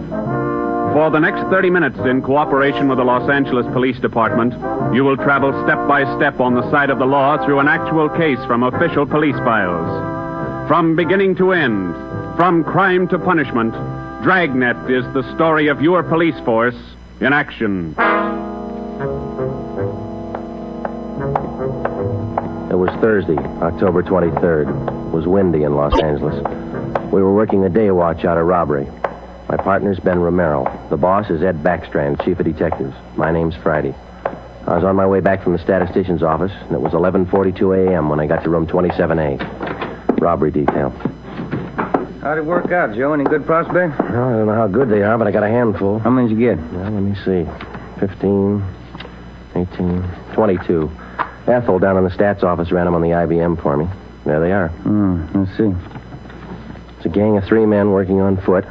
Blitz robberies. They only take cash. M.O. is tie-ups. Work from 8 to 10 at night. One of the gang's tall, the other 2 short. And these are the men the machine sorted out? Under that heading, yeah. If our information's wrong, then so's the machine. Got a good bunch of candidates here. Descriptions match up with what we got. They seem to. Check the names on that list, Ben. Some of the smartest thieves in the country. Yeah. Tommy Willis, Ray Grappa, Kemp Satelli, Manny Roberts, George Cross, Mario Koski. Reads like June graduation at San Quentin. Yeah. George Cross and Tommy Willis are in town. We know that. And Koski, he was around a couple of weeks ago. And what about the rest? It's a big field. Have to check them out, I guess. Might as well start at the beginning. Did you go through the overnight reports yet? Yeah. No restaurants, no liquor stores. That makes 5 days the gang's laid off. Well, they can afford to, can't they? 18 robberies in 24 days, that's a pretty good haul. This stop-and-go strategy of theirs, Joe, it's got me. Yeah. They work hard for a week in one area, and then they lay low. If they just keep going, we might have a better try at them. Hey, Joe. Yeah, Chandler. Fell out here to see you, Joe. Name's Decker. Decker. Henry Decker? Didn't say. Want to see him? Yeah, send him in. Right. All right, Mr. Decker. This way. How are you, Joe? You're looking good. Oh, Hank Decker. How are you? I'm fine. Well, what are you waiting for? Applause? Come on in and shut the door. Hank, this is my partner, Ben Romero. Ben, Hank Decker. All right, Hank. How are you, Ben? Hank and I are in service together. Yeah, I just dropped in for a visit, Joe. Are you busy? No more than usual. Sit down. Thanks. I remembered you telling me you were on the PD, so I figured I'd drop around and get an inside track. How do you mean? I just filed with civil service to take the exam next month. Figure I'd like to work at being a cop. He's shell-shocked, Joe. Great pep talk you boys hand out. You sure you want to be a cop? Oh, look, I'm 30 years old, Joe. I'm married, high school education, about a year at junior college. What's your wife think? She's not sold. Well, that's why I dropped in. How about coming out to the house for dinner tonight? You want me to sell her? Just talk to her. 7 okay? Yeah, 7's okay. I'm glad to have met you, Ben. Same here, Decker. See you again. Right. Bye, Joe. See you tonight, Hank. Well, what do you think, Ben? Ought to make a good cop. We had a list of 22 possible suspects. By 5 o'clock, Ben and I had checked out 2 of them who might possibly have had a hand in the blitz robberies of the 18 liquor stores and restaurants in the past 24 days. Number 1 man was Thomas Willis, Caucasian, age 29, 5 feet 11 inches, 175 pounds, dark hair, blue eyes. Number 2 man was Mario Koski, Caucasian, 5 feet 6 inches, 170 pounds, dark hair, dark eyes, large scar under his chin, running across his throat, up to and behind his left ear. According to our informants, and after questioning some of their associates, either Willis or Koski or both could have taken part in the Blitz holdups. We showed their mugs to the victims, but none of them could give us definite assurance that either Willis or Koski were in the holdup gang. At 7 that night, I went out to Hank Decker's house for supper. Met his wife, Linda, his 4-year-old twin boys. We talked about the Army, played with the kids for a while. Before we sat down to eat, we put the boys in bed.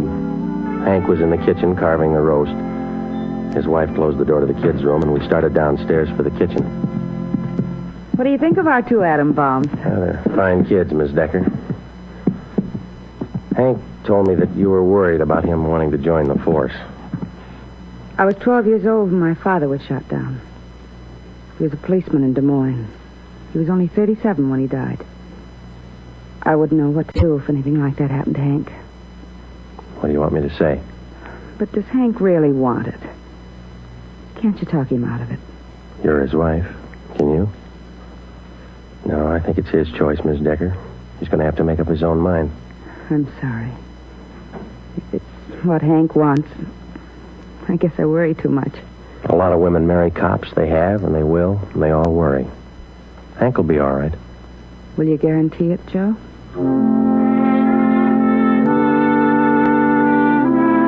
During the next month, I heard from Hank Decker only once. He was studying hard. During the same month, Ben and I were working hard, trying to find some kind of a concrete lead to break the Blitz gang. There had been no subsequent holdups which seemed to tie in directly with the gang or its operations. From the list of possible suspects which Ben and I made up, 18 names had been eliminated for one reason or another. Either they were in jail at the time of the robberies, out of the Los Angeles area, or out of the state. But 4 names remained: George Cross, Tommy Willis, Mario Koski, Julian Brock. During the latter part of the month, George Cross was booked on a minor charge, and we questioned him at that time. He showed no knowledge of the holdups. Nearly 2 months after the robberies were committed, Ben and I were still without a solution as to the whereabouts of the gang. Never known a Blitz gang like this way before, Joe. Once they get wound up, they usually go until they're caught. Yeah. Did you get out those telegram checks to the east yet? Last night before I went home. Sent out all 3. Willis, Koski, and Brock. I'd like to find just one of them. Chicago might have something. That's Koski's old hangout. Willis, too. What about Brock? He's from Kansas City, isn't he? Yeah. I got a wire, too. Might have an answer from one of them tomorrow. That's a slow job. We'll have to wait it out. Guess so. No follow-ups from the victims we talked to. I'll get it. Robbery Friday. Oh, hiya, Joe. Hank Decker. Congratulate me. What for? Just passed my written exam. Got the letter this morning. How about that? That's fine. When do you take your physical? Oh, not till the end of the month. Next week I take the oral and agility tests. Then the physical. If I get by them, I'm in. Well, you're going to have a full month at the police academy after the test. There's a lot of work, Hank. Oh, it can't be any worse than these tests. It's a tough 30 days out there on the Hill. Law, court procedure, evidence, combat firing, target practice. You'll have to wade through all of them. You ever going to have anything encouraging to say? Yeah, when you graduate. I won't count on it. How's your job going? Slow. How's your wife feel now? About taking the job? Mm-hmm. A little better. She said to say hello. Okay. Keep us posted, huh? I'll do that, Joe. Right. Bye. Hank passed his written test. Sure anxious. Brandy, Romero, got a minute? Yeah, Skipper. Come on, Joe. You got something, Ed? Yeah, those Blitz robberies you're handling. Not having much luck. We were. Gang's disappeared. Not a trace of them so far. They leave town? Oh, we're not sure, Ed. We don't even have a good description. We're guessing most of the way. What are your guesses? You've had a couple of months to make them. 12 of the holdup victims we talked to told us definitely that there were 3 men in the gang, 2 of them short, 1 of them tall. We've just been working from there. All 3 of them have dark complexions. Started with 22 possibilities and got it weeded down to 4. No, wait a minute, 3. Yeah. Tommy Willis, Mario Koski, Julian Brock. Willis and Koski are Eastern Hoods. Brock's from the Middle West. And where are they now? Haven't showed their faces around town. We're checking some of the cities in the east. That's about all we got, Skipper. Not much for 2 months' work. Thieves can't be that smart. Right now they are. We've sounded out every lead we had, Ed. We're doing our best. Either of you ever heard of a man by the name of Al Mishikov? No, I don't think so. Chicago gunman in the old days, wasn't he, Ed? That's right. I thought he was doing time in Joliet. Paroled last year. Got a tip he was spotted on East Broadway night before last. You figured it might tie in with our job? I don't know. Find out. If I remember right, Mishikov's brother used to be pretty friendly with Mario Koski. I helped send both of them up 13 years ago. Same rap, robbery. Was that all you heard, Ed? Somebody spotted Mishikov? That's all. If you can track him down, you might get some kind of a lead. That's more than you got now. That night and for the next 2 nights following, Ben and I had dinner downtown instead of going home, and then we spent the rest of the night covering the lower end of the city in search of Al Mishikoff. We got more than a dozen leads on where to find him from some of our informants, but none of the leads paid off. We kept missing him. No one knew where he was staying. No one knew, or no one would tell us. Worst thing about this job, Joe, leg work? We must be averaging 10 miles a night. My feet say 20. Almost midnight. Here's McCarthy's place. Let's try it. Right. Let's go down to the end of the bar, Ben. Yeah. Hiya, Ben. Good to see you come in. What's new? Oh, not much, Bert. Meet my partner, Joe Friday. Hiya, Friday. What do you fellas have? Looking for a guy, Bert. His name's Al Mishikoff, Chicago. You heard anything? He was in here earlier tonight. Couple of guys with him. Are you sure? What do you look like? 6 feet, about 45, I guess. Big build. Sounds like him, all right, Joe. Is he staying in the neighborhood, Bert? Down here, I don't think so. Most of those big-timers stay uptown someplace. You looking for Mishikoff? I'd like to talk to him. How long ago was he in? Oh, about 8 o'clock. Couple of guys with him. They were talking about driving out to the airport. Something about Las Vegas. There's an 840 plane for Vegas, isn't there, Ben? I think so. 840, 850. I can't recall which. Bert, do you remember the exact time they left? Exactly. No. Say, there's one of the fellas that was with Mishikoff down there in the middle of the bar. Which one, Bert? There. One with a sandy hair, big chin. See him? Yeah. Want to talk, Joe? Come on. And Judge, you know what he said? He said when he was in Vegas last week. Pardon me. Killing, yeah, that's where. Pardon me. I'd like to talk to you a minute. Yeah, who are you? Police, Sergeant Friday. Oh, have a drink, Sergeant. No, thanks. I said I wanted to talk to you. Square John, huh? Wait a minute, George. Square John wants to talk to me. Come on outside. We can talk better out there. I ain't done nothing. What's the pitch? I got a right to know. Let's go. Outside. Maybe I don't want to go outside. I think you better. Come on. All right. Quit shoving, you dumb cop, shoving people around. What are you trying to do anyhow? Sausage. All right, down this way. Car's parked up the next alley, Joe. Hey, look, what's this all about, huh? I got a right to know. You were seen with Al Mishikoff tonight. Where is he? Who? Al Mishikoff. You want us to spell it? I don't think you can spell your own name. Nobody's asking you to play smart. Where's Mishikoff? Out of town. What do you care? Here's the car. All right, inside, you. Now, look, you got me wrong. I ain't done nothing. Where's Mishikoff? You and some other guy drove to the airport with him tonight. Let's have it. I'm clear, I tell you. I just drove out with him, that's all. Where'd Mishikoff go? Vegas. Took the plane for Vegas. When? About 8:30, 8:45. What's up, anyway? Who's the guy traveling with Mishikoff? Nobody. Who's the guy traveling with Mishikoff? Koski. I just met him tonight. Mario Koski, is that the guy? Yeah, I'm leveling. I ain't done nothing. Ben, get to a phone, call the office, contact Las Vegas police. Ask them to pick up Koski and Mishikoff. When we got back to the office, we questioned the man we had picked up for almost 2 hours. His name was John Delmar, an ex-convict. He'd been paroled from Folsom Prison 2 months before after serving 3.5 years for burglary. He said Mishikoff was looking for a man to work with him and Koski. He didn't specify the work. Delmar said he refused the offer, but they parted on friendly terms. He said Koski and Mishikoff told him that they were going to Las Vegas for a few days, then return to Los Angeles. But when Ben and I checked back with the Las Vegas police the next morning, they reported that nobody answering the description of either Koski or Mishikoff was seen arriving or leaving the airport. We checked with the airlines and sent inquiries to law enforcement agencies throughout the entire area. No sign. 3 weeks went by. Still no sign. Nothing in the overnights, Joe. No, not a thing. Oh, yeah, same here. Reno, Sacramento, San Francisco. Nobody's seen him. Ain't got to come out sometime. We can wait. Yeah, we can wait. Gets on your nerves. Let's check with Backstrand. Maybe he's got a job for us in the meantime. You're getting as eager as your friend Hank Decker, Joe. Incidentally, how'd things turn out for him? He passed all his exams, putting in his month's training at the academy now. He should do all right. Hiya. Hi, Mike. Skipper busy? Not in his office. Won't be until afternoon. What's the matter? He's got a lecture at the police academy this morning. Thanks, Mike. Come on, Ben. Ben and I drove out to the police academy near Elysian Park. We went out to check with Ed Backstrand on the Blitz robberies, not to listen to his lecture. When we walked into the classroom, he was just finishing up, so we sat in the back of the room and listened. It was a pretty good speech. Because of the alertness of the arresting officer, his talent for memorizing detail, and his knowledge of how a criminal acts under a given set of circumstances, the arrest was made. Well, that's about it, gentlemen. Thank you for your attention. Now, when I ran this speech over at home, my wife said it wasn't a very good talk, but at least it came out on time. Now it seems I'm 2 minutes short, so I guess I failed on both counts. If I may, I'd like to use the few minutes that are left to tell you what I think of being a cop after 24 years. For one reason or other, you men have chosen the career of a police officer. Well, let me tell you right now, without any qualifications, it's a thankless job. Maybe you can't see it now. Maybe you think I'm exaggerating. But when you graduate next week and get that uniform on, your whole lives are going to change. You're going to lose friends, a lot of them. They'll want parking tickets fixed, some other favors. You'll have to turn them down, so you'll be a heel, a fathead. When you're on the beach, you're going to meet the cream of society and the scum, the lowest. Sometimes you won't be able to tell the difference. Some of you will have to work with thugs, stupid gangsters, dope addicts, cheap women. All the human garbage you can find in a big city.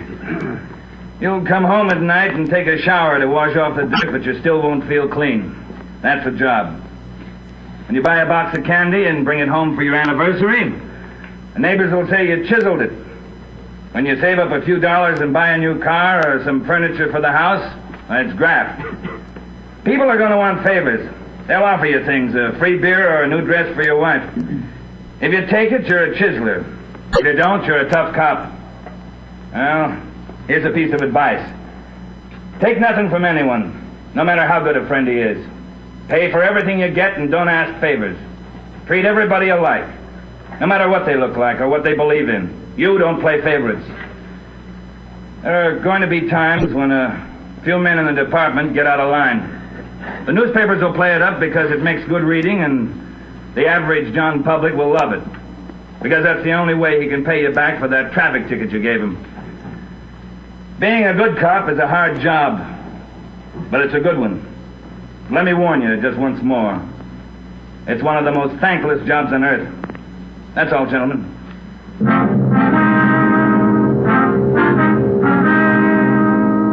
The following week, Hank Decker graduated from the police academy and hit the transfer list for a regular assignment. He drew a job of teaching combat firing and boxing at the academy. He didn't like it, so he put in a request for a transfer and waited.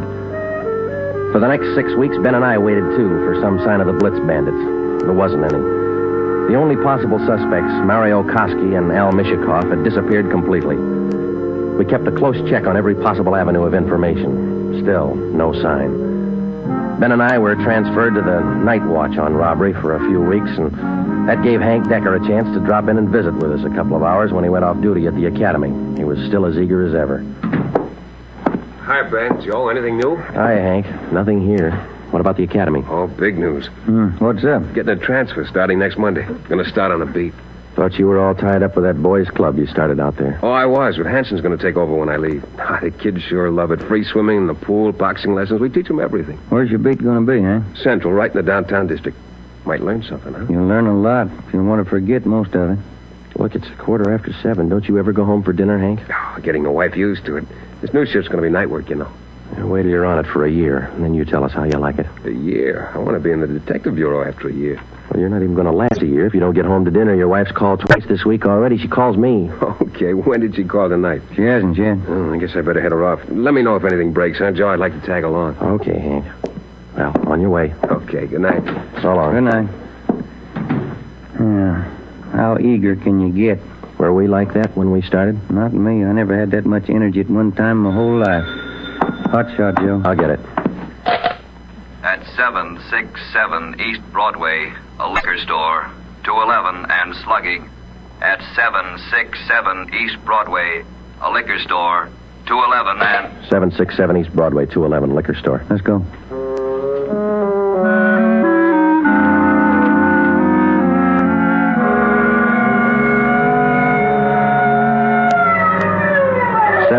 East Broadway, King's Liquor Store. We pushed our way through the small crowd outside the door and into the shop. 2 patrolmen in uniform were already interviewing the proprietor. He had 2 large gashes on his head just above the right temple. He was trembling and badly shaken, but he managed to give us a good description of the hold-up men. Yeah, I can tell you what they look like. 3 of them. One short, one tall, husky, another short one, fat. You remember what they were wearing? Coats. All 3, dark coats.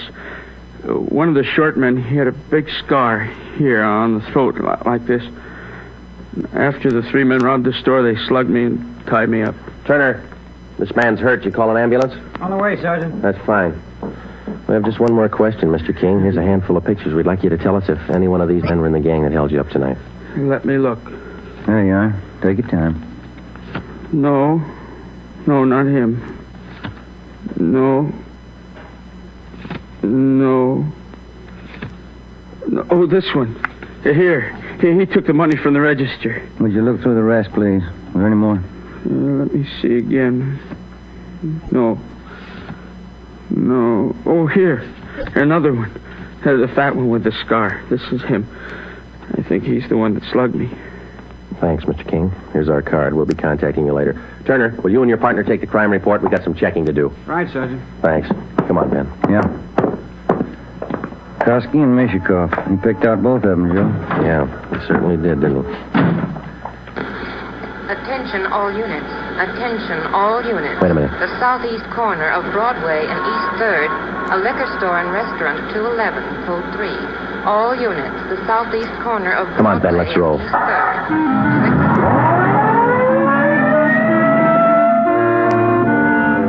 When we got to the liquor store and restaurant at Broadway and East 3rd, Ben and I knew for certain that Koski and Mishikov were back in the city and working hard. Their M.O. matched down to almost the smallest detail. We put a call through to communications, and the entire Central Division was alerted. Then we called Chief Backstrand and told him the news. He assigned a special detail from the Metropolitan Unit to patrol the area until further notice. But at 9:23 p.m., before they pulled out of the police garage, the Blitz bandits added 2 more liquor stores and 1 more restaurant to their list of victims. Early the next morning, Ben and I met with Chief Backstrand in his office. You got a make on that 3rd man yet? We ran his description through R&I early this morning, Ed. Closest candidate's a guy by the name of Julian Brock. Done time here in New York. Any tie-up with Koski or Mishikov? Mama Sheet says he knows Koski pretty well. And that's good enough. Now, how do you think you're going to get these thieves? We've got the alert out, Chief. Special detail from Metropolitan Division's been briefed. Communications all set. All right, here's a tip for you. Tell the men if there's a hold-up call that only the car in the area of the hold-up will handle it. These thieves are no amateurs. They may try some decoy trick. Tell the men to stay in the area they're assigned to until they receive a call. Check? We'll take care of it, Ed. You going to be on hand tonight? And when do you figure on starting? We'll have the full detail out by 6:30. Play it safe and start at 4. Why chance missing them?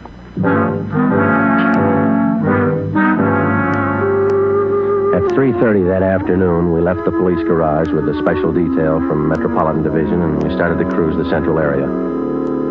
We weren't looking for any action the first few hours, and we didn't get any. The 5 o'clock traffic in the downtown area was heavy as usual. Hope that gang holds off till after 6. We couldn't get out of this traffic if our lives depended on it. Well, we'd probably do better on foot if it wasn't for radio contact. Control 4 to 80K. Control 4 to 80K, your location. Get it, will you, Joe? Yeah, wait till I get the mic. 80K to Control 4. 80K to Control 4.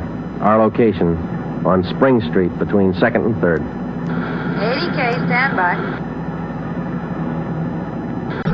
80K, call your office code 2. Call your office code 2, KMA 367. 80K to Control 4, Roger, KMA 367. Yeah, now what do I do for a parking space? You know, you're lucky. That guy up ahead there, he's pulling out.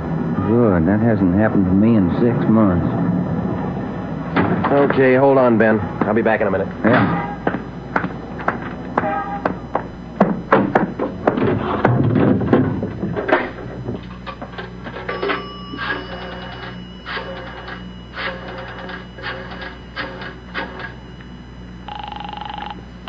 City Hall. 2511. 2511. Robbery, Chandler. This is Friday, Bill. You want us? Yeah, just a minute, Joe. Chief wants to talk to you. Hello, Friday. Yeah, Ed. Cruiser car just brought in a guy answering the description of Mario Koski. Yeah? Get over here right away and question the guy. If it is Koski, we can all go home early. Ben and I went back to the office and questioned the man who gave his name as Conrad Larkin. He was Koski's approximate height and weight, same color hair, same color eyes. The resemblance to Koski's picture was evident. We questioned him thoroughly about the Blitz robberies, and then we checked out his fingerprints. The coincidence was hard to overlook, but we were satisfied. The man was not Mario Koski. There was a phone message on my desk to call Hank's wife. I called her, and then we checked with Chief Backstrand again and started for the police garage. It was 10 minutes past 6. Hey, Ben, Joe, wait a minute, will you? Oh, hi, Hank. What's all the excitement? I heard about those jobs last night, the Blitz gang. How about tagging along tonight? What's the stare? Hey, suit yourself, Hank. When are you due home for dinner? I told the wife I'd eat out tonight. You sure you're not due home for dinner? No, not tonight, Joe. Did you have any luck yet? Not so far, Hank. Maybe later on tonight. Come on, here's the garage. How close did you come to the gang last night? Not close enough. 2 steps ahead of us all the way. They sure must work fast. 5 jobs in a row. All right, Hank, let's don't rub it in, huh? Hey, Ben, watch it, will you? Yeah. Woman driver. How about it, Joe? You think I can make the outfit? You can talk to Ed Backstrand. He might get you a transfer after a while. Yeah, I might try it. Joe, look across the street. There's a guy coming out of the bar. Where? In front of the bar. He's standing there. Guy in the dark coat, you see? Yeah. 2 other guys behind him. Who is it? I can't be sure. Ben, you better pull up. Koski. Looks just like his picture. All right. Come on. All right, hold it, mister. We want to talk to you. Run for it, Al. Copper. Watch it, Joe. Hank, get down. Get down.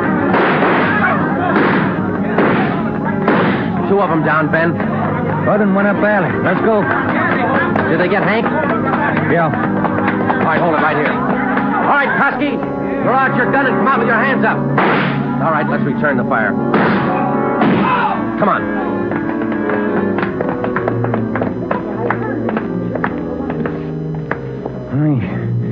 He had his chance. Yeah.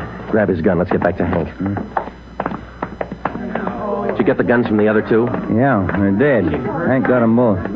All right, one side, please. Officer, did you call an ambulance? Yeah, they're on their way. Come on, Ben. One side, please. Will you let us through? Hank, how you doing? That's a good job. Ben, will you get the crowd black? Give him some air. Would you just move back? Joe, All right, easy, Hank. They'll be here in a minute. Hank? Hank? How's it going, Joe? Gone? Yeah, come on.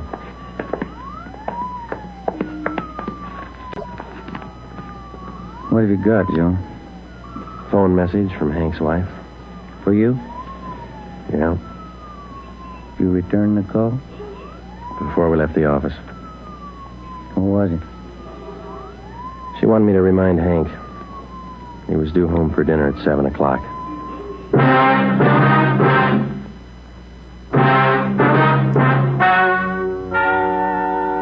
The story you have just heard is true. Only the names were changed to protect the innocent.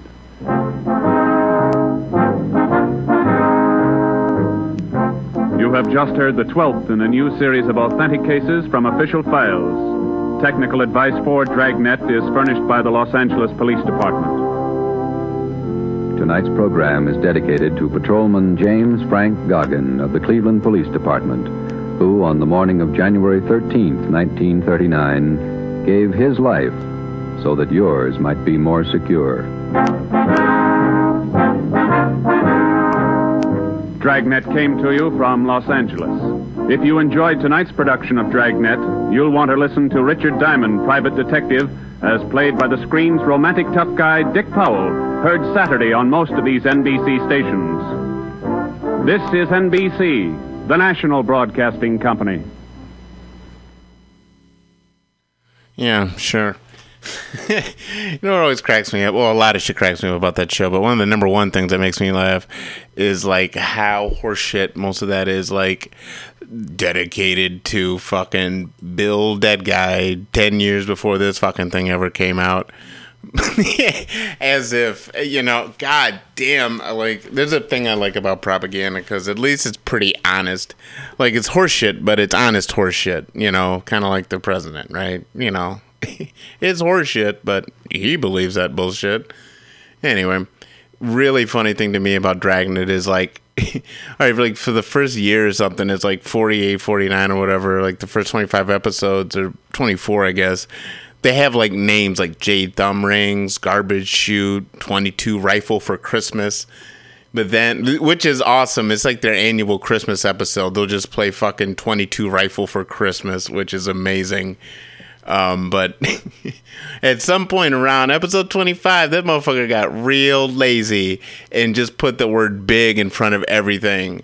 So you go down, it's like Big Escape, Big Man Part 2, Big Smoke, Big Want, Big Laugh, Big Impossible, Big Boys, Big Gangster, Big Watch, Big Trial, Big Job, Big Carney, Big Joke, Big False Move, Big Revolt, Big Ham, Big Bop, Big Lift, Big Cab, Big Slip, Big Bomb, Big Frame, Big Grab, Big Poison, Big Check, Big Odd, Big Brink, Big Little Jesus, Big Listen, Big Switch, Big Bill, Big Bid, Big Meat, Big Grandma, Big Mother, Big Parrot, Big Betty, Big TV, Big Cup, Big Saw, Big Note, Big Net, Big Lift, Big Stop, Big Look, Big Help, Big Cast, Big Children, Big Tomato, Big Ben, Big Sour, Big Mike, Big Lens, Big Underground, Big Mug, Big Slug, Big Hat, Big Gap, Big Red Part 2, Big Juvenile Division,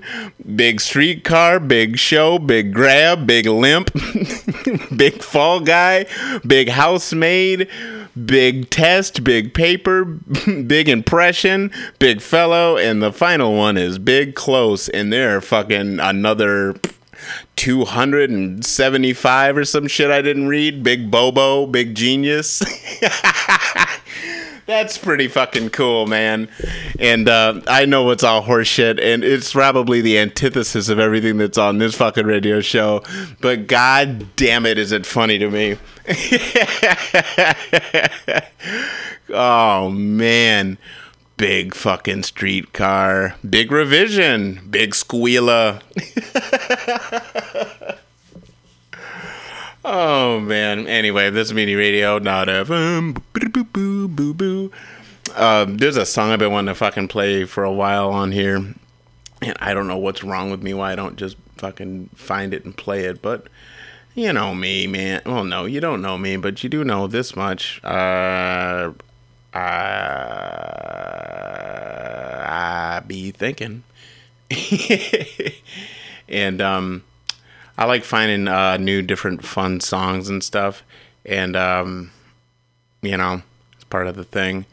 I was also thinking about all those poor fuckers in the Caribbean right now, because I used to squat for a little while, and I was just wondering how much goddamn squatting's got to be going on. There's one island down there, like it's like Antigua and like Barbados. It's not Barbados, but it's some other island like that. Fucking thing has been occupied at least by somebody over the last, what is it? How many years? 300? First time that whole island is just nobody. It's just rats and sewage and bugs. Like, god damn. But, you know, in between all that shit, somebody's got to be fucking squatting somewhere, you know? So, I'm just thinking about that. I used to do that in Richmond, California. Had to do it a couple of times, which not fun. Not fun at all. But you know, you gotta do what you gotta do when you ain't got shit. Like I remember one place I was at. Both of them, my man Rodney found me, and it was really kind of wild. Like, it's fucking creepy. I was working full time at this place, right? But I never made enough to do like the deposit and and first month. So the whole time I was just sitting there just going like, motherfucker, I am never gonna get out of this shit. But luckily I worked with somebody who eventually just said, fuck it, you know, I got a big enough place, you can stay over here. So that's pretty cool. Anyway, no one gives a fuck, George. Yeah, I know, I do. But this is a cool band that I didn't find them, but I found them in my life. And they're really cool. They're called the Barbarettes, and they are the coolest. I was going to play their cover. Well, maybe I will. But there's one that they did that's just so especially great that they sang on a rooftop called Fairy Tale. And eventually I'm going to find it on here. But it's so weird. Here it is. Perfect. Let's see if we can do this without fucking... Yep.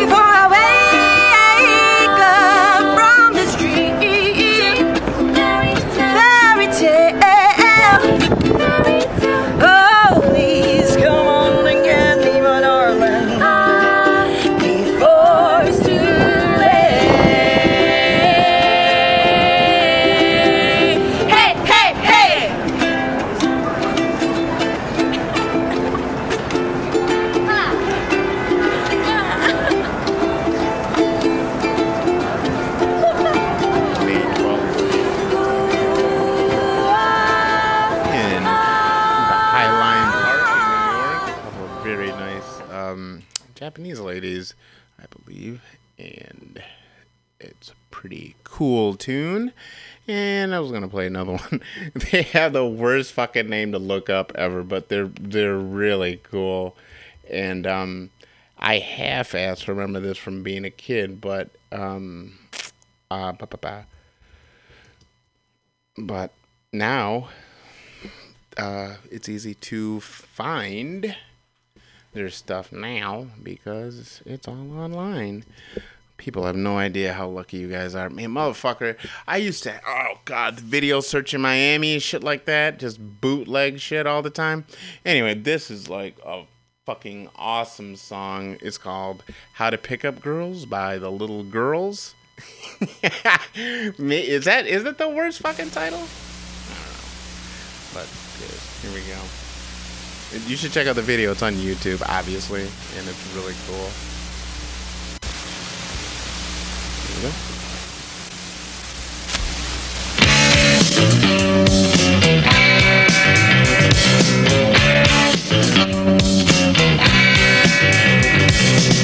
Take a look at me, come on, do you like what you see? Wanna be with me? Rack your brains for the right line to crystal class.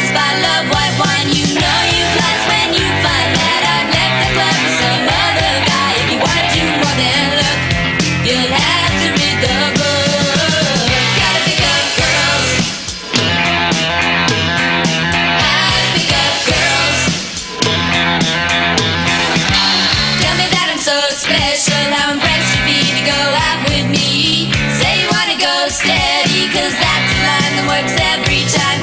Girls are really that confusing. If this book's advice you're using, wanna do more than look at, you'll have to read the book. How to pick up girls. How to pick up girls. How to pick up girls. How to pick up girls.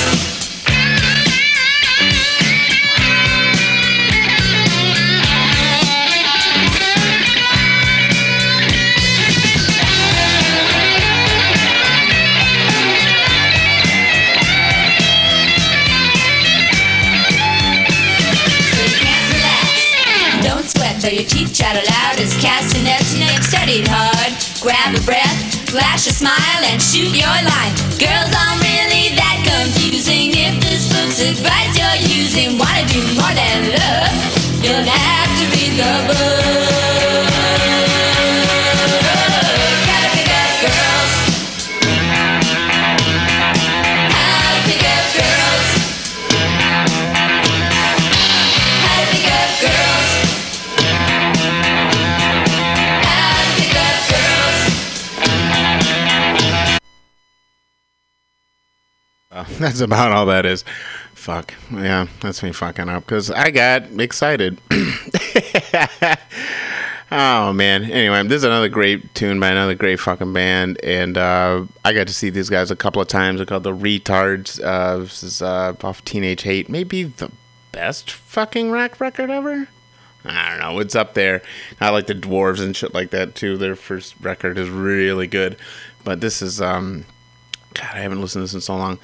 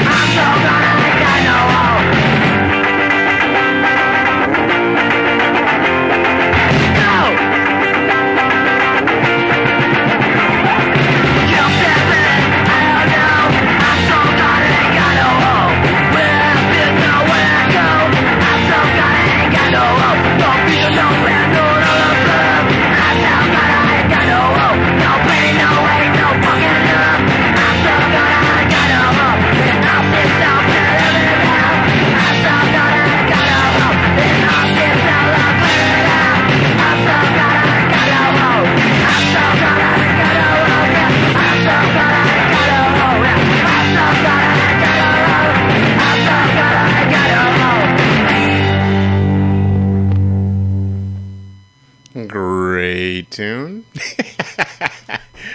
Oh, man. God damn it. Just, I was thinking about, God damn, there's so many great fucking songs.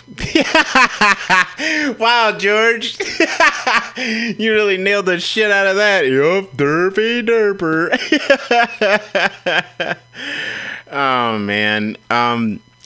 God damn it. One of my favorite groups ever is still, I think I figured out exactly kind of like what I really, really like in music. I like something with a cool fucking rhythm. Like, this is best case scenario because I really like everything from, like, I was one of the early proponents of fucking no wave. But, like, I like dissonance. I like succinctness. I like power. And I like rhythm.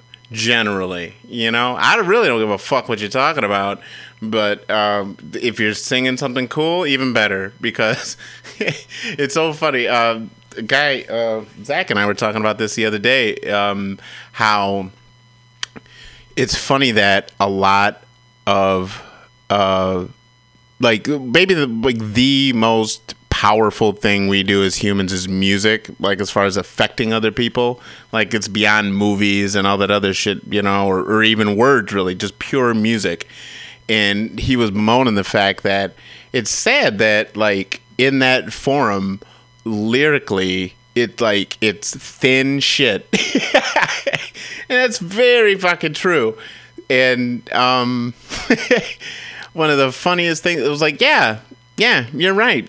Well, you know, I can't help but agree, because like, even let's say the best, quote unquote, you know, like singers, songwriters and shit, it's still really thin, because, you know, I was trying to tell them, you're trying to pack everything in 2.5 minutes. Good luck saying anything. You see, but that's weird. A comedian can say a whole hell of a lot of shit in 2.5 minutes. 2.5 minutes is a long time sometimes if you're standing on stage. But for some reason, it's like, seems to be absolutely impossible to actually make. Now, we had to make a subgenre, because rap music is one of the few, and, you know, actually some fucking blues, you can make impressive lyrical statements in a very short amount of time. But about all the other fucking music, it's generally guys trying to either get laid, tell you how they get laid, or like money, or it's either money or sex, or weirdly sports, right? But anyway, so I was just gonna play. This is, I think, the first song I ever heard by this group. How do you do? And it's still one of the best fucking bands ever. Maybe Mr. Carl Lemley feels certainly it would top be a little 10. unkind to present this picture without just a word of friendly warning. We are about to unfold the story of Frankenstein. Get the fuck out of here. A man of science. Heading up to the park. Who sought to create a man after his own image, without reckoning upon God. It is one of the strangest tales ever told.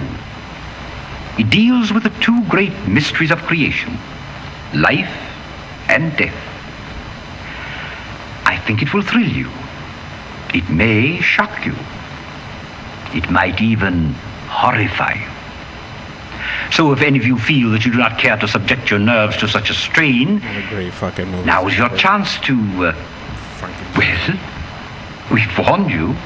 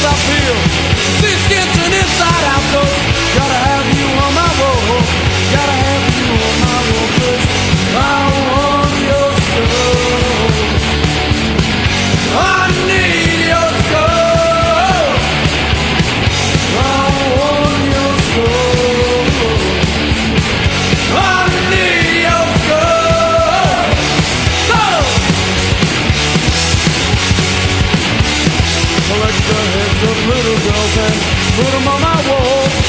Hack the heads off little girls and put them on my wall. Oh! Oh! I want your soul. I need your soul. I want your soul. I need your soul. I want your soul. I need your soul. I want your soul. I need your soul.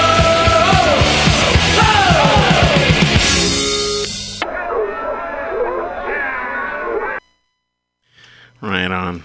Maybe fucking... I love the goddamn Misfits. Oh, all right. Weird fact. This thing I'm going to, the Comedy Day in the Park, is actually, I don't know, what is it? What fucking month it is? September? We're gonna get backwards. Thing is exactly, like almost exactly 3 months older than or younger than me. I'm older than this goddamn thing that I'm going to. Not that it's depressing or anything, but depressing is thinking about Derek Jeter growing up in the same town as me, being about 2 years older than me, and fucking Anyway. Nothing like retiring and anyway, a zillionaire beloved by like the biggest, most influential-ish city in America, except for music. Weirdly enough, my state, Michigan, has had more influential, cooler, more rockin' bands like that has ever come out of this fucking place, let alone New York. It's fucked up. If you consider just regular rock and you take out like the what's their name, the Ramones, and even the New York Dolls, they're maybe my favorite fucking rock band, but they're not like known really. So if you take like those two out, you're really stuck with the Brill Building, which would be probably the best shit to ever come out of New York. Like Brill and doo-wop, you know? You go to Michigan, you got fucking Funkadelic, you got the Stooges, you got Motown, you just go on all day from Seeger to fucking Bob Seger. All right, anyway, I'm just rambling now for no particular reason, and I'm going over my time, so I think they sold that art on the wall. That's fucking cool. Go Ricky Watts. All right, quit fucking around, George. All right. Good night. MutinyRadio.fm.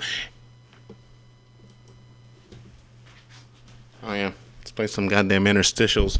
Breaker.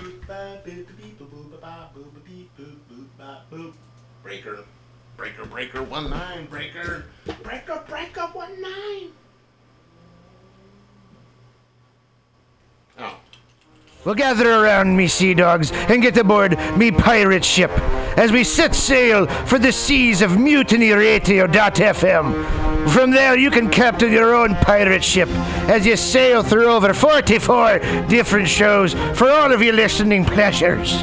They've got live comedy to small business advice, LGBTQ friendly to sports, vinyl to gutter punk.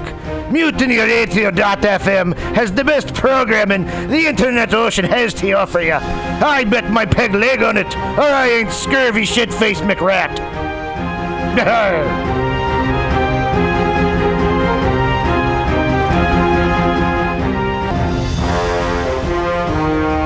Are you tired of swimming through a sea of podcasts? Are ye on a raft without a paddle? Well, gather around me, sea dogs, and get aboard me pirate ship as we set sail for the seas of MutinyRadio.fm. From there, you can captain your own pirate ship as you sail through over 44 different shows for all of your listening pleasures. They've got live comedy to small business advice, LGBTQ friendly to sports, vinyl to gutter punk. MutinyRadio.fm has the best programming the internet ocean has to offer you. I bet my peg leg on it, or I ain't scurvy shit-faced McRat.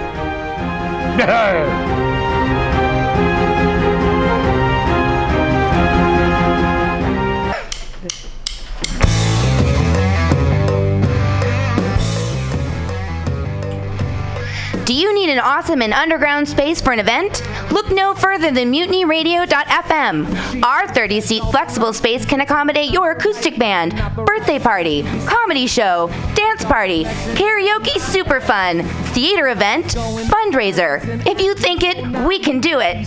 You run the door and promotion, we run the sound, space, and podcast. Rentals available Thursday, Saturday, and Sunday from 8 to 10 at Mutiny Radio FM's performance space at 2781 21st Street in the Deep Mission at 21st in Florida. Contact Pam at pamsadai@hotmail.com for more options and booking dates. Incredible socialist prices so you can be creative in a free speech space without breaking the bank. That's Mutiny Radio Rentals every Thursday, Saturday, and Sunday from 8 to 10. Book your event now. Trying to hurt me, but boy, how it burns me whenever she touches me, and oh, I feel so lucky. Oh. Want to spend a summer Sunday laughing your cares away? Then come join the fun at San Francisco's Comedy Day. One stage, 5 hours, 40 comedians.